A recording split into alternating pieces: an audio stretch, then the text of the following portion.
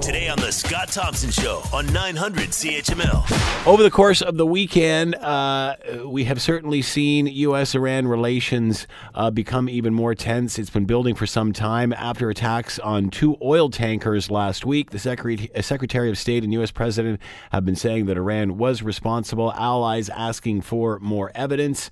Now Iran says it will break the uranium limit from the nuclear deal in 10 days. To talk about all of this, Ferry de Kerkhoff is with us, Senior Fellow, Faculty of Social Sciences, Graduate School of Public and International Affairs, University of Ottawa, and with us now. Ferry, thanks so much for the time. Much appreciated. With pleasure.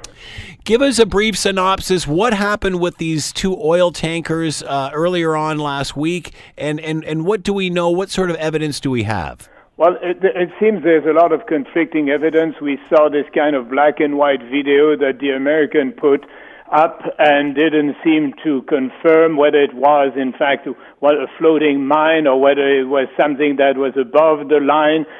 So there's a lot of confusion. So I think that the big issue is evidence. And of course, when you think of the invasion of Iraq based on flimsy evidence presented by Tony Blair and George Bush the son, you tend to start being concerned about the quality of the evidence that is produced. And when I see Mr. Pompeo, the Secretary of State, claiming right from the beginning it's Iran, it's rather hard to believe. And when you see the Europeans and even the UN saying that they would like to see more evidence before condemning Iran, the key question is why, unless it's a rogue element of the Iranian Revolutionary Guards, which I do not exclude ab initio, why would Iran want to exercise that kind of action to heighten tension?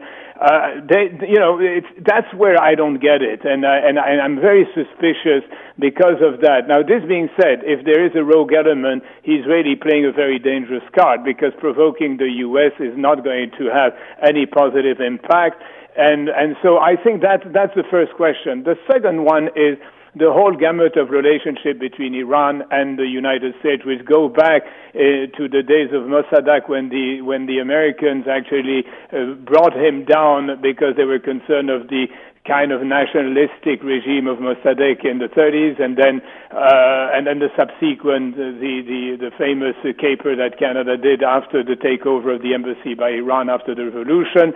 So all of that paints a very dark picture. Then we get the Joint Common Program of Action, that is the nuclear deal that Obama negotiated, which divided considerably the U.S. public opinion and the Congress, but was, in a kind of a way, a bit of a miracle of diplomacy, to the extent that that's when Obama managed to bring 65 countries imposing sanctions on Iran, all the way to China, Russia, and of course the European and others. So that was a major, major event. And of course, with Trump in power, you've got Trump who wants to debase or demolish or abolish whatever Obama has succeeded, because he knows Obama was an admired president, and he is always under 40 or 42% in the public opinion of the U.S. There's a dismantling deliberate by Trump that would make it plausible that they would provide fake news or fake evidence or uncertain evidence when it comes to Iran. The question also is the way we depict Iran is seen from the West. I have no joy with theocratic government, but I do believe that Rouhani, the president, when he signed the JCPOA, had considerable sacrifice for Iran because they had to dismantle the Iraq plan. They had to reduce the centrifuge to a considerable extent. I won't go to every single detail, but the JCPOA was an extraordinary success in terms of pressure on the regime on Iran.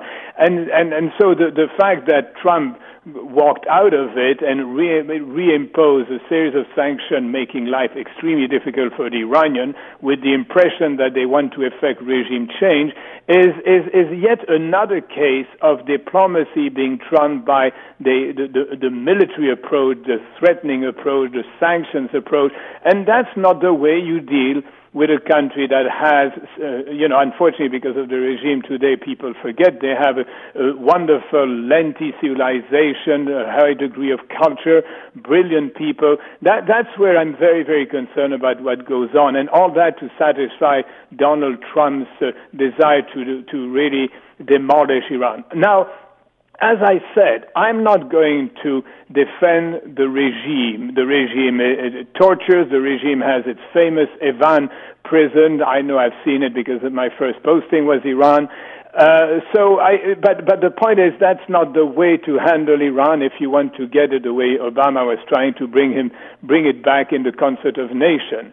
But there's some serious concern. I'm not denying that the ballistic missile that they've developed are threatening, but they're not threatening beyond the region.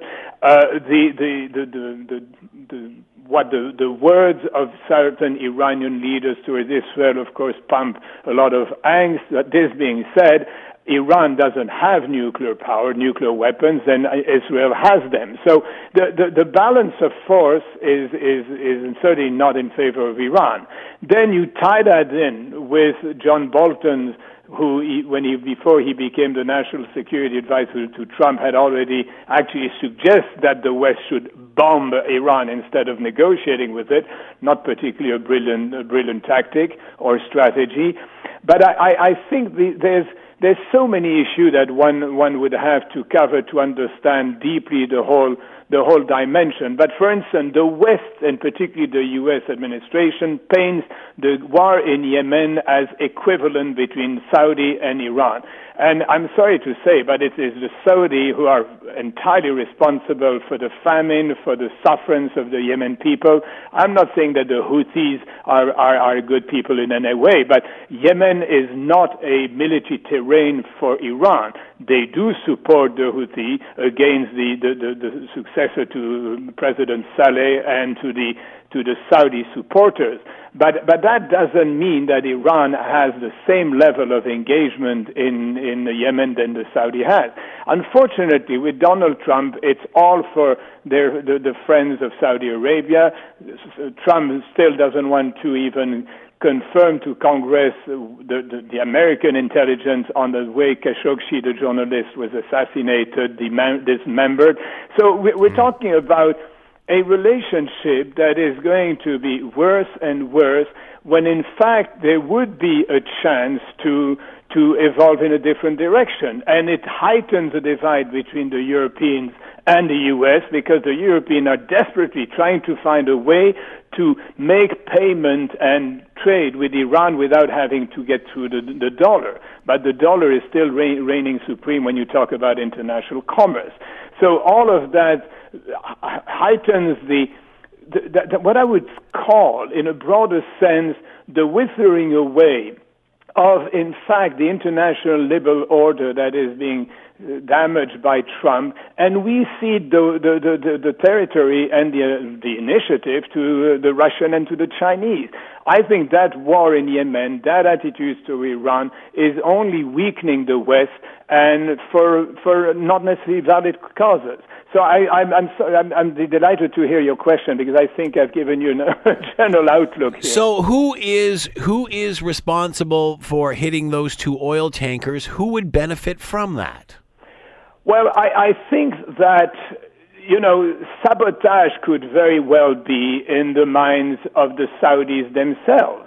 The Saudis have sufficient capabilities to do that kind of thing, but I will not accuse them officially, because I'm not sure, you're not sure. I did mention right from the beginning the Iranian Revolutionary Guard, who are taking advantage of the crisis to reduce the influence of the reformers, the more liberals in Iran, and hold sway more than before. And don't forget, the IRG are controlling vast swath of the economy, so they were not in favor of the nuclear deal. It's only because Khamenei, the supreme leader, said at the end of the day it would be better for Iran.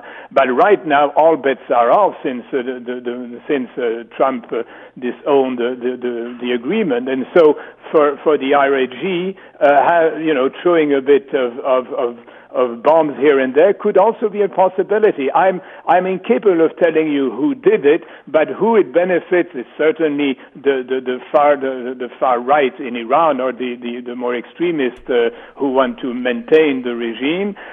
This being said, on the American side, you have a strong desire to effect regime change in Iran, get rid of the theocratic government, so maybe that's also to their benefit. But the major benefit, and that's why I'm suspicious about Saudi Arabia, is Saudi Arabia, if it can get the American to whack Iran. But whacking Iran is going to create a major disaster, instability in the Middle East. Even Netanyahu doesn't want necessarily an attack on Iran, although he talks about it, but behind the scene, I'm pretty convinced that he doesn't want to have more instability in the region when he's holding more and more of the cards. He hasn't been re-elected. He may fail. But in terms of the support of the U.S. to Israel, it is so immense, so complete, that he couldn't ask for a better arrangement. And if we have a war in Iran, it won't help in any way from any perspective, commercial, security, and whatnot. So as I said, I can't tell you who did it, but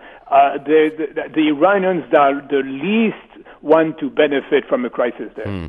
Ferry de Kerkhoff has been with us, Senior Fellow, Faculty of Social Sciences, Graduate School of Public and International Affairs, University of Ottawa. Thank you so much for the time, sir. Much appreciated. With pleasure. All the best.